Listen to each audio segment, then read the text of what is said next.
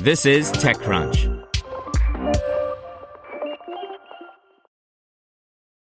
For the ones who work hard to ensure their crew can always go the extra mile, and the ones who get in early so everyone can go home on time, there's Grainger, offering professional-grade supplies backed by product experts so you can quickly and easily find what you need.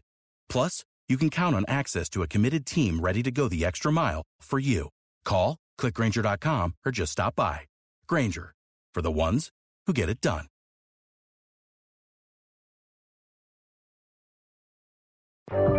This is TechCrunch. Relativity Space will open a 1 million square foot factory to scale Terran R production by Arya Alamalhodaei. Fresh off the heels of a $650 million Series E funding round, 3D printed rocket startup Relativity Space is now preparing to increase production capacity by a factor of 10 with the opening of a 1 million square foot factory headquarters in Long Beach, California. Relativity's current factory, a 150,000 square foot facility also in Long Beach, will remain in production.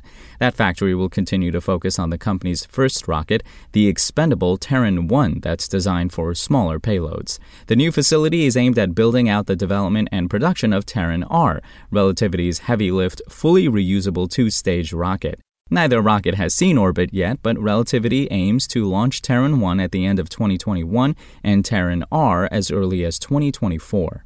Along with the factory opening, which is slated for January 2022, the company is also planning a hiring push. Relativity hopes to add at least 200 employees by the end of this year, CEO Tim Ellis told TechCrunch. The new facility has a labor force capacity of over 2,000, so we're certainly going to get into the thousands of new hires as we're launching Terran 1 and then kicking off Terran R development as well, Ellis said. The company's proprietary 3D printers, Stargate, can print either of the company's two rockets, but they're capable of much more than that, theoretically at least. The Terran R is reusable, so the company will likely need to manufacture far fewer rockets than what the massive new facility will be capable of producing.